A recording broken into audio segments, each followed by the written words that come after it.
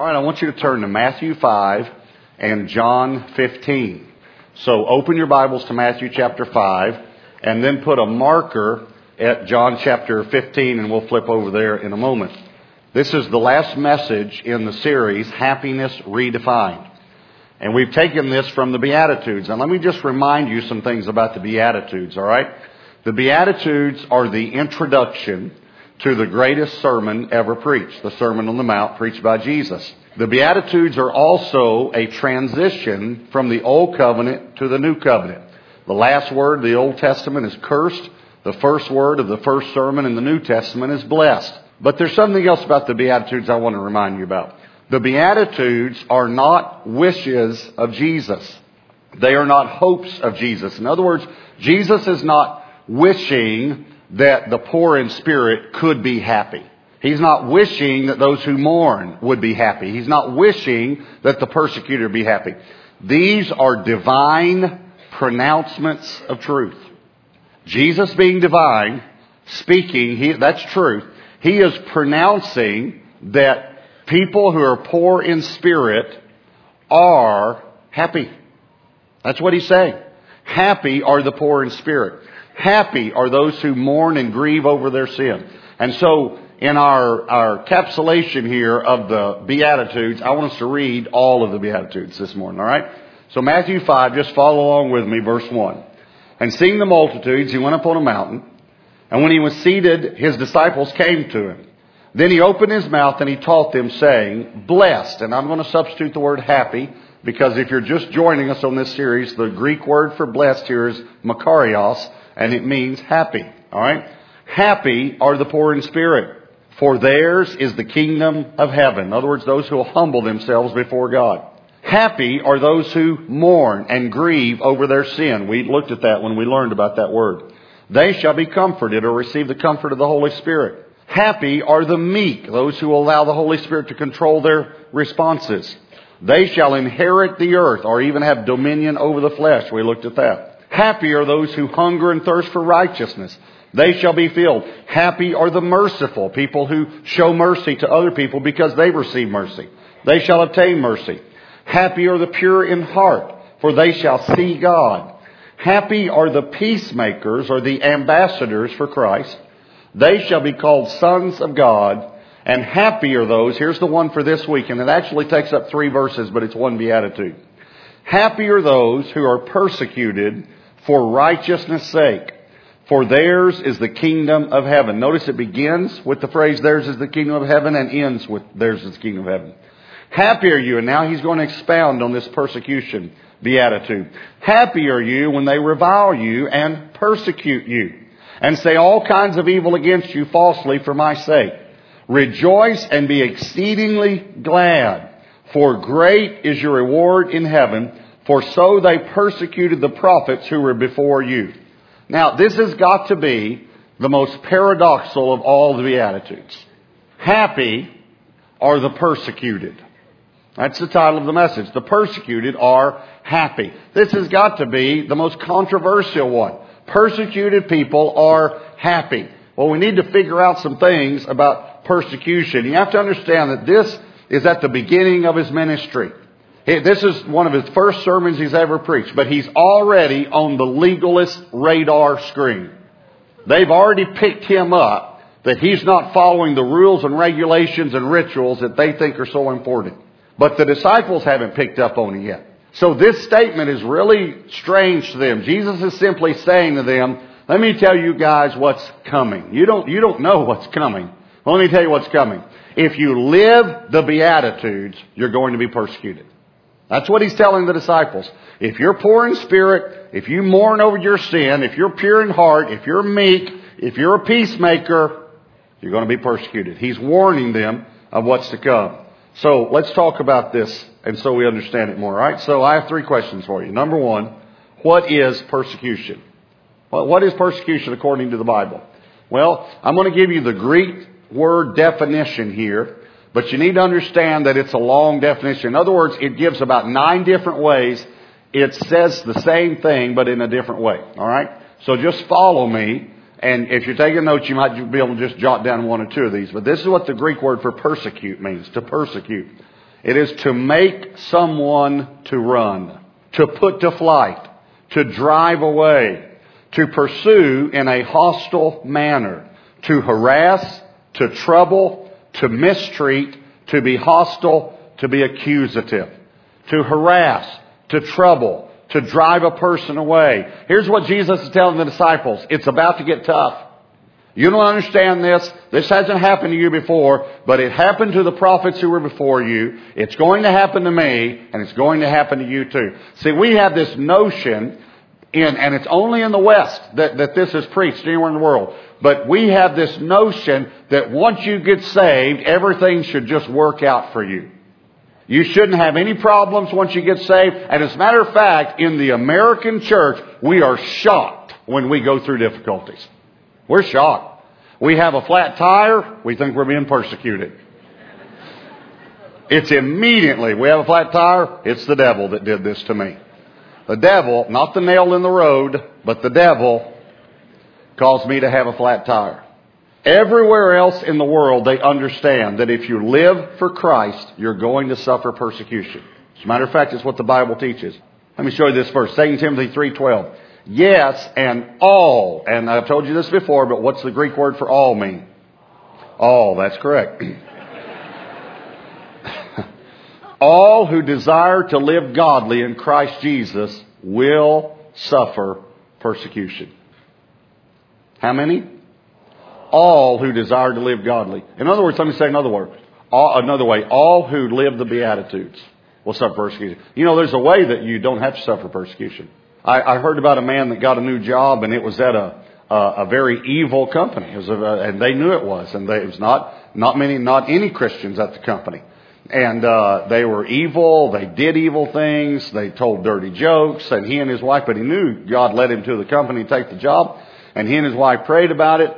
And that morning, as he left, they prayed together. And then she prayed all day for him.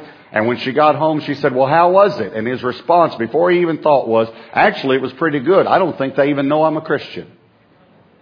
And he said, when I said the words, I was convicted. And I realized what the enemy had done. Now, several years later, many of the people at the company have become believers because of him.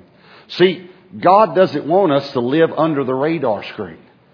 The devil would say, listen, just make it through. Don't cause any waves. Don't rock the boat. But that's not what we're here for.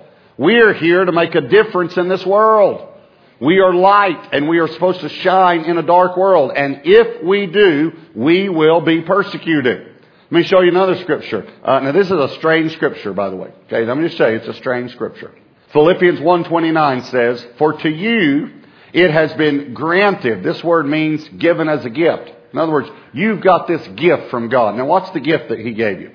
It has been granted on behalf of Christ, not only to believe in Him, but also to suffer for His sake. Gee, thanks. Thanks for granting us that gift, God. I mean, there it is right there in your Bible. So, I want to ask you some questions. Are you being persecuted? Are you suffering for the gospel's sake? Or are you trying to be a secret agent for God? We have a young man in our church that grew up in Tanzania. Grew up in a Muslim home, went to Muslim school. When he was 16 years old, some missionaries came from America, and he heard the gospel for the first time. He knew about Jesus. He was actually taught in the Muslim faith that Jesus was the second highest prophet to ever live. Muhammad, obviously, in their faith, being the highest. He was not the Son of God, but he was a good man. He was a good prophet. But one thing that he was not taught was that Jesus died on a cross. Never taught that He was crucified. The reason he was never taught that is because if someone said Jesus died on the cross, the normal response would be, why? And the answer is for your sins. And if Jesus died for your sins, you don't have to go to Mecca. You don't have to pray 5 times a day. You don't have to work for your salvation because it's been paid for. You just have to believe. So these American missionaries come. He's 16 years old. He hears the gospel for the first time, and he believes and accepts Jesus. Goes home excitedly and shares with his parents, and his parents said either Jesus or family. And he chose Jesus. And they kicked him out of his family. They had him leave home.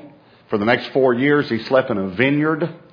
He slept in an orchard where he would pick his mango trees, where he'd pick fruit. Sometimes they would pay him, sometimes they wouldn't, because since he wasn't a Muslim, he had no recourse. If he was a Muslim, they would have had to pay him. They didn't have to pay him.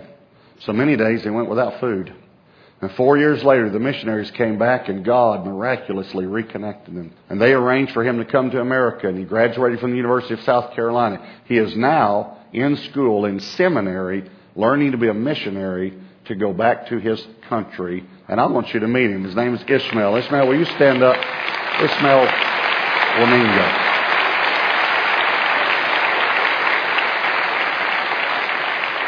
Now, here's the thing I want to tell you about Ishmael. He's happy. You get around him just for a few minutes and you'll know he's happy. Jesus said, happy are the ones who are persecuted for my sake. Did you know that America is the saddest nation on earth according to medical statistics? More depression, more suicide, more pills than any other nation on earth. And we've got a whole recipe here for happiness. Happiness has taken a stand for Jesus. That's what happiness is. So, let's ask another question. Where does persecution come from? We know what persecution is now. Where does it come from? Well, let me be very, very clear on this, and let me read you a scripture so you'll see. Psalm 143, verse 3. For the enemy has persecuted my soul. Now, listen to me carefully. Persecution does not come from people. Persecution comes through people, but it comes from the devil. It is Satan who is persecuting us. See, if we didn't understand that it only comes through people and not from people, how else could Jesus have prayed on the cross, Father, forgive them?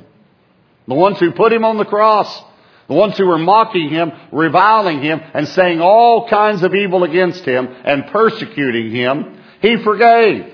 The reason is because he knew that the persecution wasn't coming from them, but it was coming through them. There are two types of people that it comes through, by the way.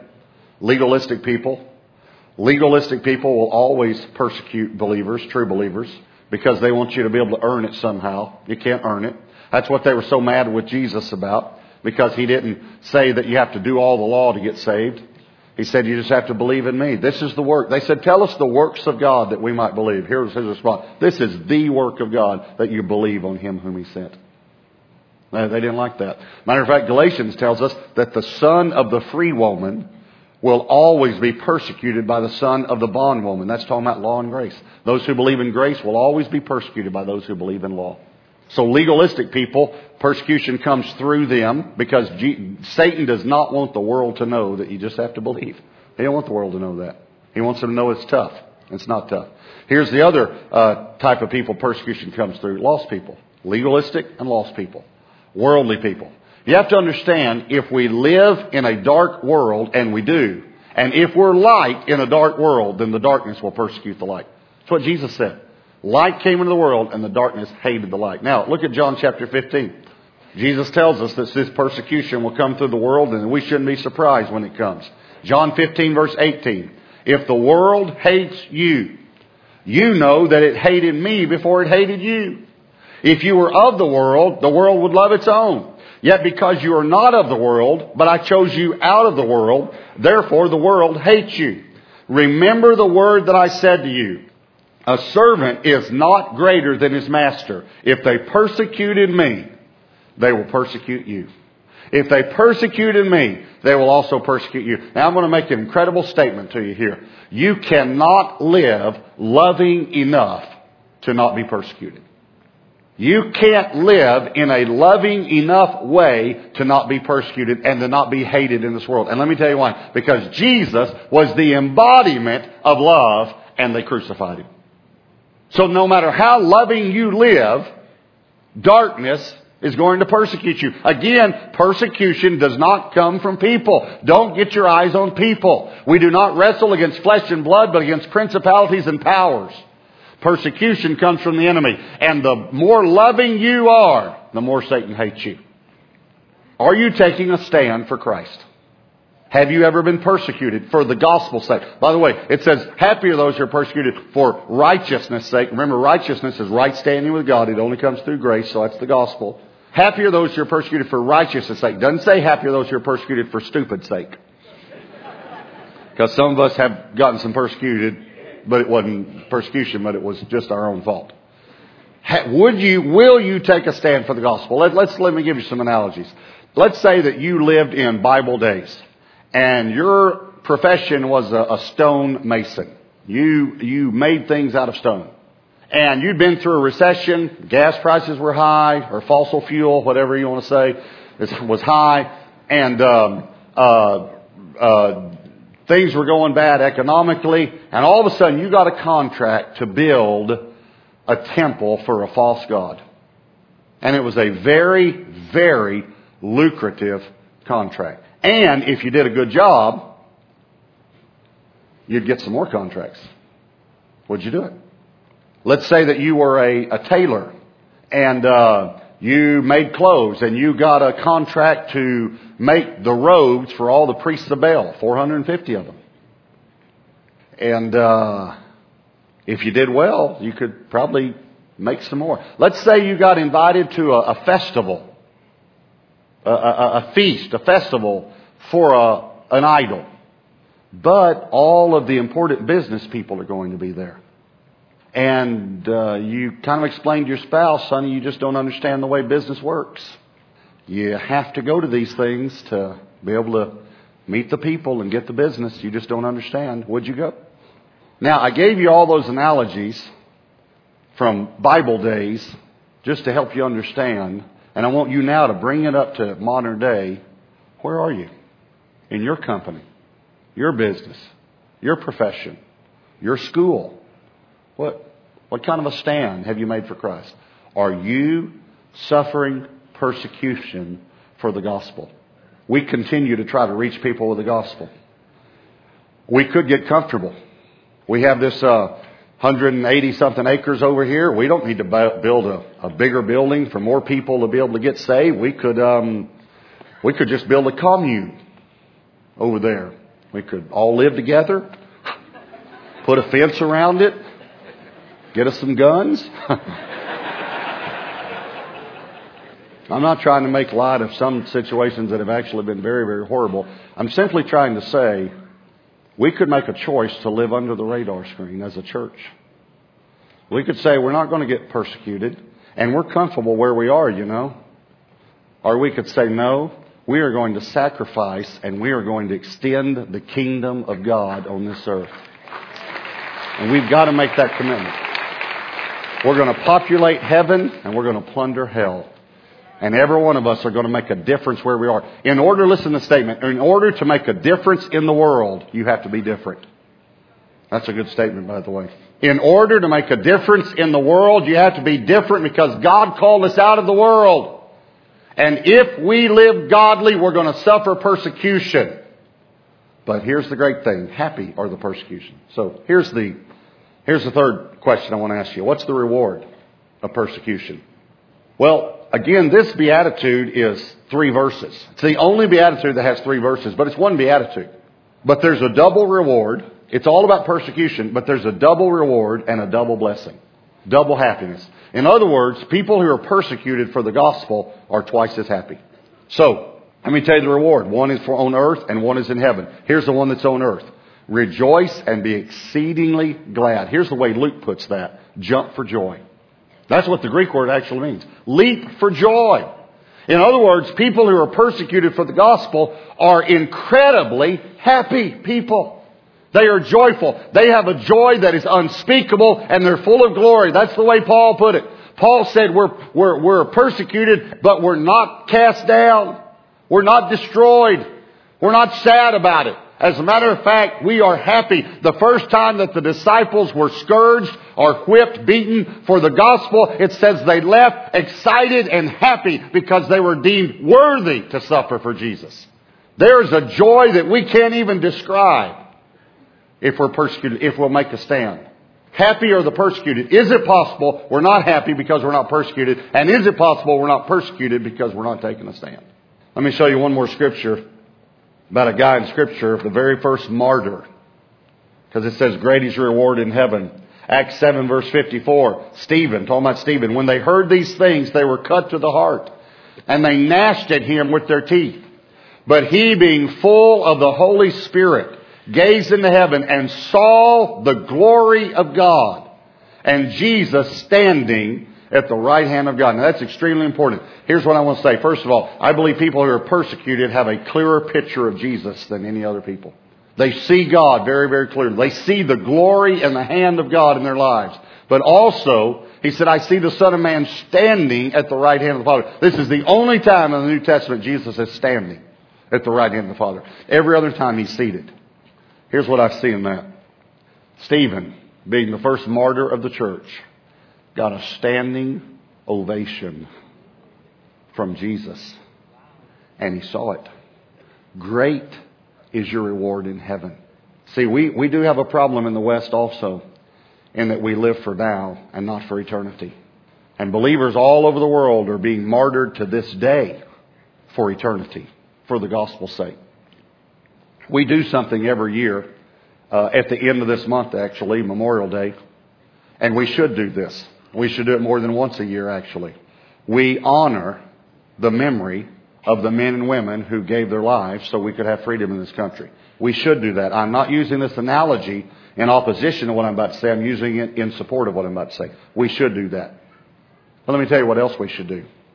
We should also honor the men and women who have died for us to have freedom in Christ.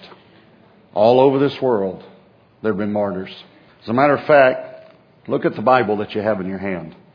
Or maybe if you don't have one with you today, think about the Bible you have in your home. You know why you have this Bible? Because some men and women died so you could have a copy of the Bible. A couple in particular I'll tell you about, William Tyndale. William Tyndale, in the 16th century, the only Bible they had was in Latin, and it was in the hands of the priests. He wanted every person to have a Bible in the English language. So he learned Greek so he could translate the New Testament. He translated the New Testament, and then he began to ship New Testaments back, smuggled them back into England in sacks of grain. He had to leave the country because he was deemed a heretic. As a matter of fact, he was arguing with a priest one day. And the priest was saying to him, the people don't need the Bible. They can't understand the Bible. They don't need the Bible. And here's what he said to him. He says, as a matter of fact, the only thing they need is the law of the Pope. The law of the Pope is higher than the law of God. That's what the priest said. William Tyndale made a comment, and I have a statue that kind of commemorates that. He talked about a plowboy. Let me show you a picture of the statue. This is in my home. Someone gave me this. And it shows a plowboy stopping from plowing to read the Bible. And that was unheard of because nobody had a copy of the Bible. And when the priest said it'd be more important for the people to have the law of the Pope than the law of God or the Word of God, William Tyndale responded. Here was the quote. It's written on the side of that statue. If God spare my life, ere many years, I will cause a boy that driveth the plow shall know more of the Scripture than thou dost. In other words, he said, I want to get to the place where the people know the Bible even better than you do. And the people that friends of mine gave me that statue because they said it reminded us of you because you're always wanting the people to read the Word of God and to study the Word and to know the Word. William Tyndale, then after he translated the New Testament, he translated the first 5 books of the Old Testament. He learned Hebrew. He was not a Hebrew scholar, but he learned Hebrew. Many of the English words that we have, William Tyndale came up with. Jehovah. Jehovah is not a Hebrew word. Yahweh is the Hebrew word. And Adonai. And he took the consonants from Yahweh, YWHW, and he took the vowels from Adonai, and he came up with the English word Jehovah. The word Passover. It's not a Hebrew word. The Hebrew word is peace or something like that. He took that Hebrew word and came up with the word Passover, the night God passed over. The angel of death passed over. Atonement, at one with. Those are English words that we all know today that William Tyndale came up with. So he translated the first 5 books of the Old Testament and then the book of Jonah. And then they found him. They brought him to England, tied him to a stake, and said, will you renounce the Word of God? He said no. And they burned him at the stake. John Rogers was a Hebrew scholar. He knew Hebrew. So he took Tyndale's Bible and he began translating the rest of the Old Testament that he hadn't translated yet from the Hebrew into English. He did it under a surname, Thomas Matthews, so that he wouldn't get caught. We have the earliest English really form of the Bible would be the Matthews Tyndale Bible, we call it. Queen Mary came into the office. Henry VIII began to get kind of lenient toward it, and so he actually took the Matthew's Tyndale Bible and put it in the churches, but he had it chained to the altar. So nobody could take it home with them. Mary came into office. She was only there. She was the queen for 5 years, Queen Mary I. Many of you don't realize she was the worst person toward the church that there ever could have been. She martyred hundreds of people, all Bible translators, Bible preachers. It's actually where we get the term Bloody Mary. If you've ever heard that term, it came from Queen Mary I from 1553 to 1558. But the first one she wanted to kill was John Rogers. She put out a worldwide search for him and found him in Geneva where he was translating the Bible. He'd just finished, though, the translation. She brought him back, had him tried as a heretic. Here's the interesting thing, though, about the reporter that wrote the story on it. He said while he was walking to the stake, his wife and children were walking beside him. And this is what he said. There was such joy in the family as I've never seen before. It appeared as if they were going to a wedding instead of a funeral. They tied him to the stake, gave him one last chance to renounce the Bible. He wouldn't do it. And before he could even answer, though, they said, will you renounce the Bible? His son cried out, don't do it, Dad. Don't do it. And they burned him at the stake. Great is his reward in heaven. I'm wondering if we are willing today in this country to be persecuted for the gospel. Happy or the persecuted. Theirs is the kingdom of heaven. I want you to bow your heads and close your eyes.